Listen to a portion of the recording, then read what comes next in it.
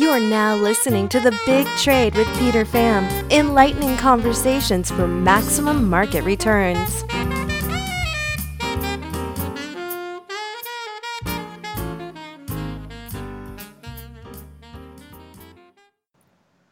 Porter, welcome to the Big Trade series. You're doing a lot of big trades these days yourself. Why don't you tell us about them? You know, Peter, I know if you've been following my work, you know a little bit about the credit cycle and about why I'm so cautious right now about the quality of credit, both in the United States and actually around the world as well. Okay.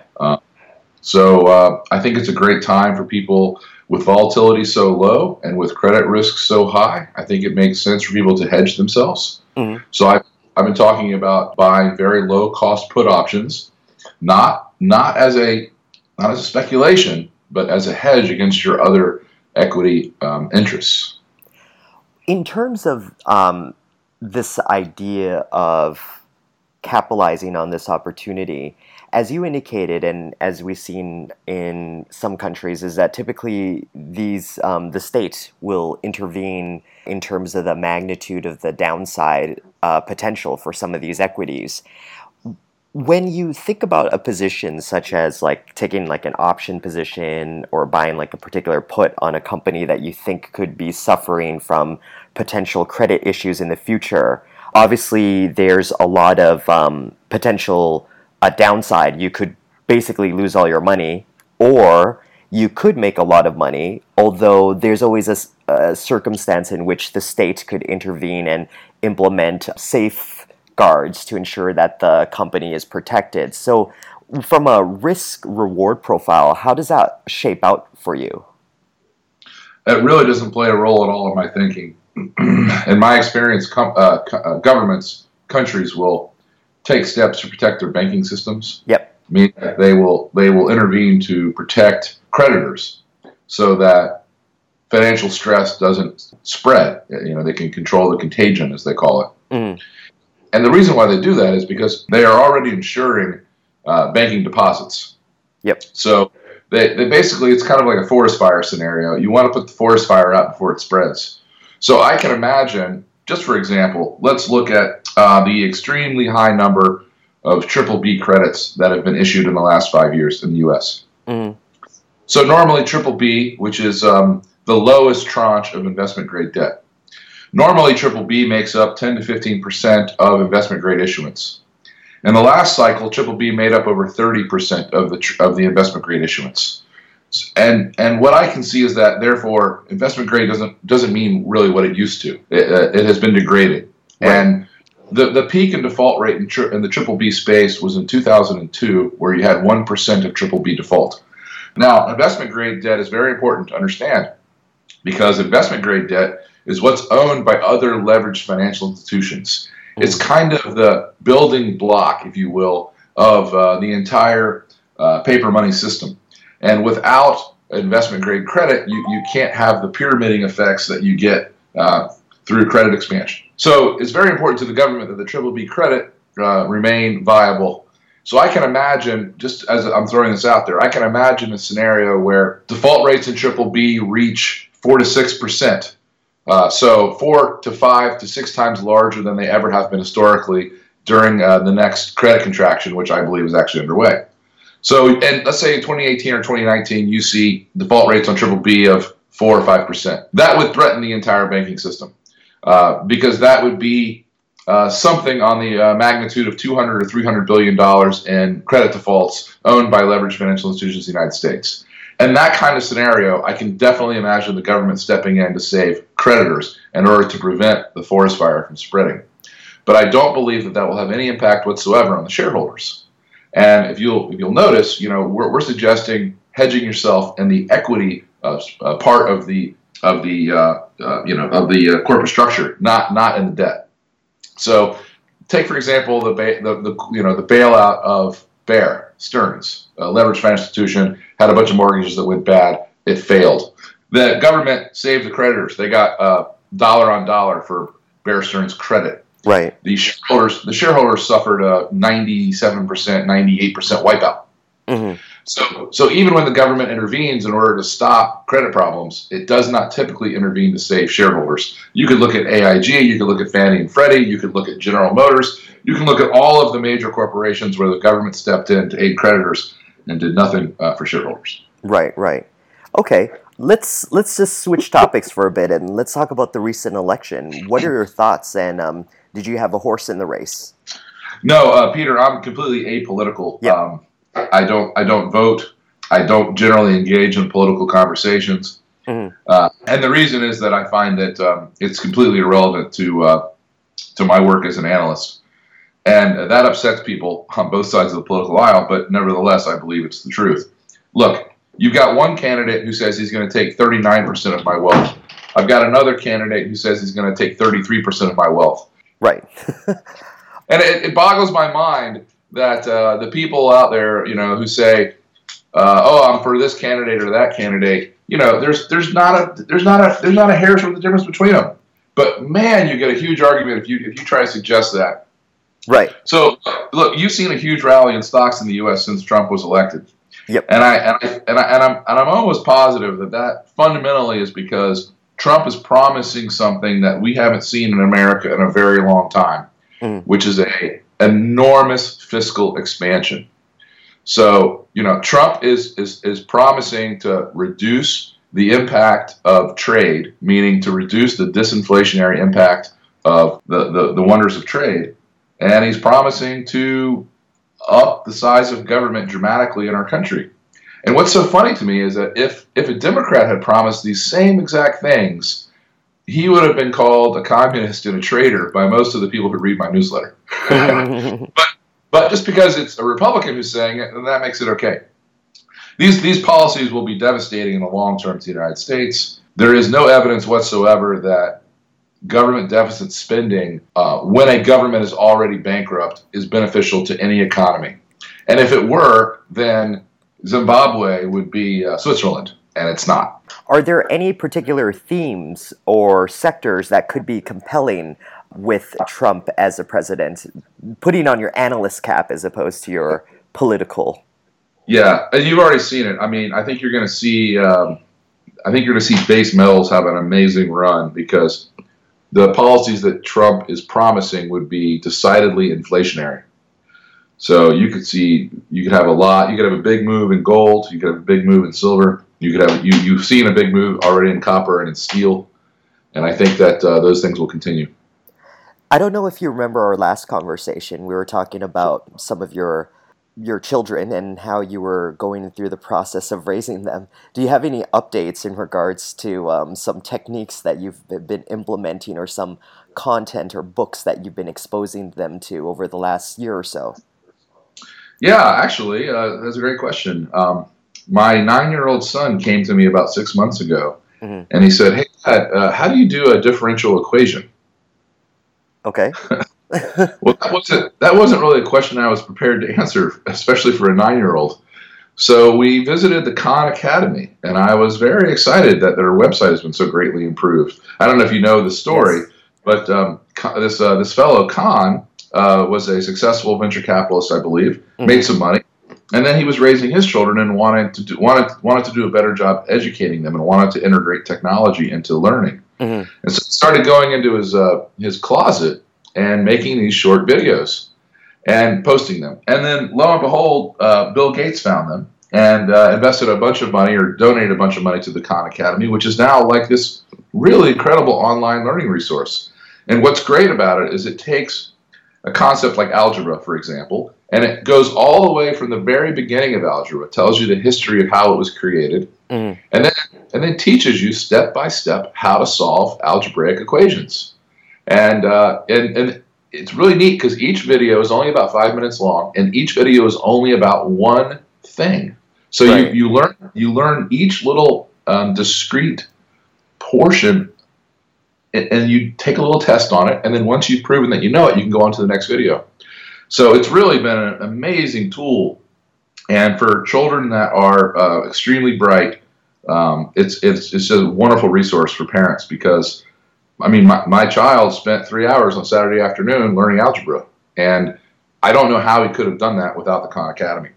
That's fantastic. Although, in terms of like the contents in regards to like history and economics, I'd imagine that they still very much follow in line with what you would see in many major public schools. Does that is that a point of concern for you due to the fact that, say, for example, you might have more free market ideologies?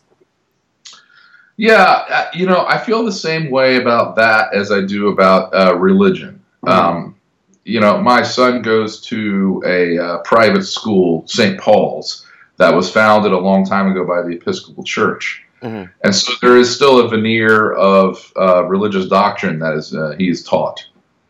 And I kind of feel like, learning how economics really works and learning what's really behind religion and learning what's really behind the economics that you're taught is all sort of like learning about Santa Claus. It's all something that you eventually figured out for yourself. So I'm not really worried about the Keynesian economics or the big government history he's picking up from Khan Academy. He will be wise enough to see through those that indoctrination when he's mature enough to understand it. What's interesting is, I guess, with further technological innovation, as we start to understand more through sciences and maths, then we're able to demystify some of these things that are unexplainable. But as of current, there's certain limitations to that, and then ultimately, even the scientists, the Einsteins, the Hawkins of the world, they do try to use some kind of metaphysical explanation to kind of explain, for example, the origins of the universe. So I just guess it's a way, it's a tool that can be utilized to help explain the unexplainable until we are capable of understanding much more. Sure. I mean, human beings have a tremendous emotional response to fear. Tremendous. I know this as a marketer. And the biggest fear that every human being has is death. And people go to great lengths to find some comfort from this fear. And they have through all of history, and I'm sure they'll continue to do so. But I'm telling you, it's very interesting that most marketers who play upon the weak and their fears are despised in society. But for some reason, we allow certain people who play on those exact same emotions with the exact same kind of bullshit. We allow them to not only take enormous amounts of our wealth, we allow them to molest our children, we allow them to be free of many different social constraints. Somehow we, some people even allow them to lead them to suicide. I mean, there's all kinds of different varieties of these marketing promises and pitches, but it's all just total nonsense. I was just thinking about the whole election and the whole electoral process, and many people will cite, "Hey, this isn't a real democracy because the popular vote ended up being a the majority didn't get their candidate elected in." But then I was thinking about the Declaration of Independence and how it does emphasize the republic, and I don't think many people can distinguish the difference between the two. So then, I guess Americans don't know anything about their own government, and they don't have any idea how much our founding fathers despised and feared democracy. And America was never meant to be a democracy, and that we have become almost a democracy is terrifying. Right. And I'd imagine, do you think that you could have the idea of like a free market state in correspondence with a republic? I guess that's the way that it could work in that idea. I understand what you're saying, and I think that ultimately, though, those efforts would all fail because the person who is willing to commit the most amount of violence is ultimately going to be the person or the persons who are in charge of the government. So you could try to establish a market-based government, and there are many places where you have something very similar. I would point to Singapore and Hong Kong as notable examples of places where the government is run in a market-based way. So, for example, I mean, Singapore is a fantastic example of this, right? They have peak load pricing on all of their highways. There is nothing in Singapore that is free. There is not a single penny of welfare, So it's a very market-driven government. But the reality is that Singapore wouldn't exist without the protection of the United States military. Mm-hmm. And if the United States government did not like the way that Singapore is being run, Singapore would change overnight. Mm-hmm. So again, I think that I think that Doug's ideas and this idea that you could organize a government using the same processes that organize markets is deeply flawed, because it ignores the elephant in the room, which is whoever is willing to commit the most violence is the person who will eventually be in charge of the government. All right, Porter, let's try to end this off by asking you, what are like the top 5 books that anyone should read if they want to be as brilliant as you are? Oh, please. Come on, Peter. I'm far brilliant. Peter, that's a really great question. And off the top of my head, I will give you an answer. Sure. But let me say something before, as a preface. Okay. A preface to my answer, which is, I was speaking with Jim Grant last week. I don't know if you read Grant's Interest Rate Observer, but it's a beautiful newsletter. Okay. And he's a brilliant guy. And I asked him, how did you end up as a newsletter writer? And he said, well, I was always a bookworm. And that answer resonated with me. So I don't know why, but from the time I was about 5 or 6 years old, I read constantly. I wasn't interested in television, and I'm no athlete. So I spent a lot of time reading. I can remember skipping school to read books because I was so engaged in them. I didn't want to be parted from them. Right. And my parents, God bless them, they agreed that they would buy me any book I wanted. So I would go to the bookstore every week and I would buy 5 or 10 books. And I would read them and read them and read them. So my number one answer to this question is, it truly doesn't matter what you're reading. It just matters that you're reading. And if you want to get ahead in life, turn off the television, put down the Facebook, spend 4 or 5 hours a day reading. And again, it doesn't matter what you read. It just matters that you read. So for my book list, I would tell you that I would start with all of the letters of Warren Buffett. Okay. I think that he's not only a great financial sage, I think he is an extremely wise man.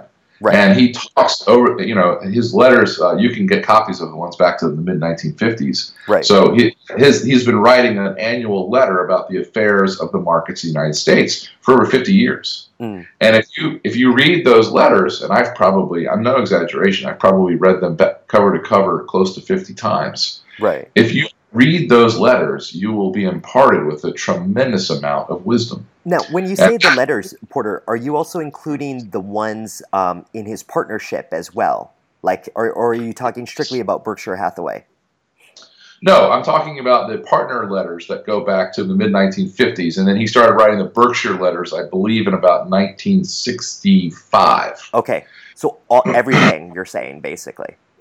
Yeah, I've read them all. And by the way, the earlier ones are not nearly as good as the later ones. If you wanted to lighten the load, you could start with 1983 and go from there, and you'd get 97% of what I'm talking about. Right. The other interesting letter he wrote that I got a copy of, I'm happy to send you a copy of it, Peter, if you want to post it somewhere. He wrote a letter to Katharine Graham, a private letter to Katharine Graham in the mid-1970s, shortly after he bought his position in the Washington Post. And it's an absolutely brilliant exposition of the challenge of pension fund managers and a great explanation of why Buffett preferred to invest in the stock market as opposed to simply buying whole companies. And as you know, that changed over time as whole companies began to trade at a discount relative to stocks. So his strategies changed, but the point is just it's a wonderful. If you don't understand why people invest in the stock market at all, this letter really explains it. And he's speaking to a very educated, wealthy woman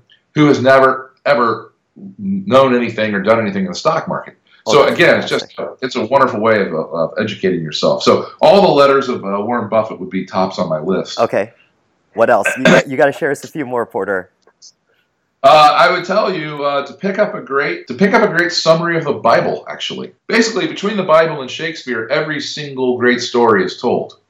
And as a writer, you should know all of the plots. And if you read Shakespeare and you've read the Bible, then you have them all, and you can use them as you will. And I use stories from the Bible all the time to illustrate points because, like I said, they're all there. Every metaphor you'd ever want to make is in the Bible. And there's, of course, a reason why the Bible is probably the most printed book in history. I would probably get into an argument with someone who would say it's the Quran or the what's the Jewish book, the Talmud?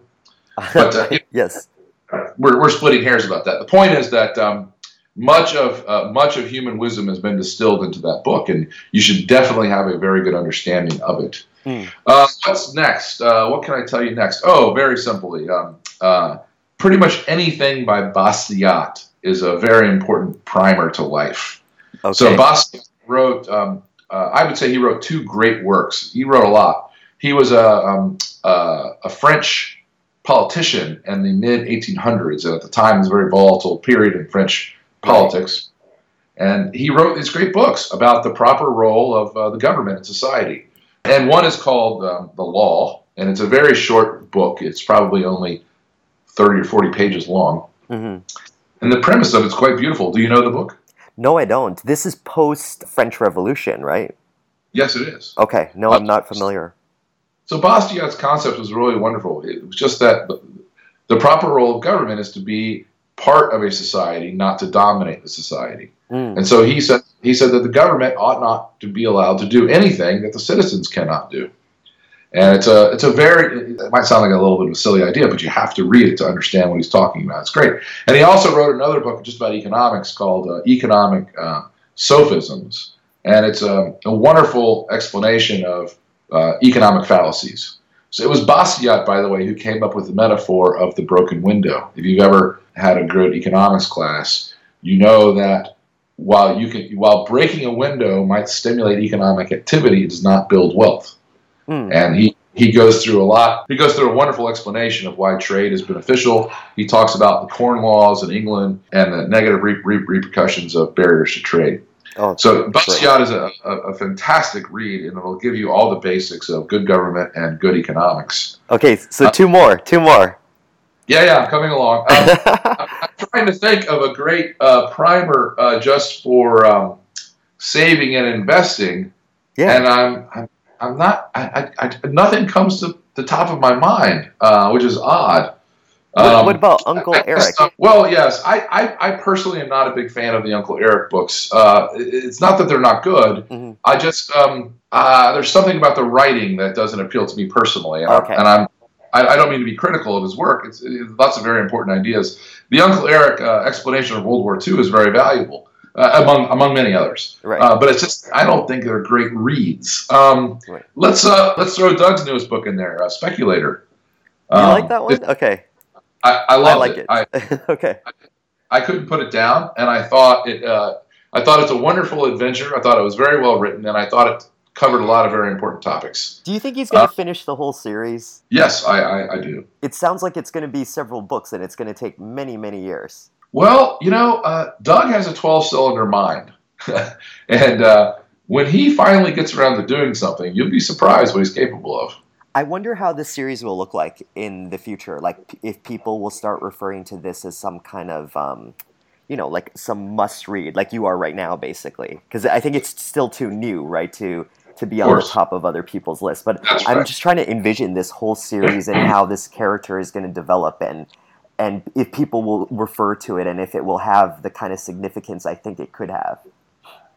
Well, I've got one last book for you. Okay. That didn't occur to me earlier, but obviously this is a must-read, and that is The Intelligent Investor by Ben Graham. Right. It's chapters, I think it's chapters 9 and 20, although when they make new versions, the chapters change a little bit. But the chapter about a margin of safety and the chapter about how about being a conservative investor, it's all you need to know about investing. Mm-hmm. There's this fantastic app that I just got a subscription to called Blinkist, and basically it's a pretty good, reasonably priced. They have access to like 1,200 nonfiction books, encapsulating about like a summary of the book in both notes and in audio. I found it to be a pretty useful tool to be able to, because as you know, we're in an environment where there's just thousands and thousands of books being released, and sometimes you want to get the gist of it before doing that deep dive. So it's been a pretty useful tool that I've been using as of late. Yeah, it's funny that you bring that up, because something that I've been doing for several years is I'll buy a book on Kindle, yep. and I I will read the first couple of chapters, and if I like it, then I'll order the hardback and put it in my library and actually take the time to read it. So yeah, that sounds like a great tool for me. I appreciate the tip.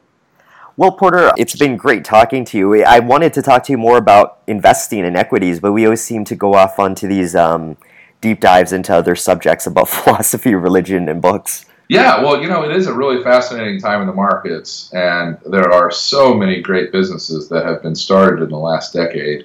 It is amazing to see what Facebook has done. It's amazing to see what Google has done. It's amazing to see what Amazon has done. And so it's a great time to be a capitalist, and I'm really excited about the future, which is funny because, I talk a lot in my newsletters about the risks of the markets. Right. But if you look at my portfolios, right, we're usually 90% long or thereabouts. So I think that people have an interest in what might go wrong. But I want to remind everybody that, we live in a beautiful world. Diseases are being conquered, life is being expanded, freedom is growing. There's lots to be bullish about. Are you still using that investment approach of putting, like, say, for example, 50% of your savings on a particular idea? Are you still personally doing that on an annualized basis? I actually gave up buying individual stocks about 6 months ago because we launched a new business, which is Stansberry Asset Management. Right. So basically, in order to minimize any conflict of interest, all of my equity investments flow through Stansberry Asset Management and a blind trust that I don't control. Great. I don't know how my money is being invested, but that allows me peace of mind. No, it allows me complete independence to write my newsletter without knowing or caring about how it might impact my own investments. Yeah. All right, Porter. Well, thank you very much for coming on the Big Trade Series. We got to do it sometime soon again. Peter, it was always a pleasure. I think that you do a great job with this, and I hope it is growing and does well for you. We hope you enjoyed this mastermind session. If you'd like to contact Peter Pham or Phoenix Capital, please email info@phx-cap.com.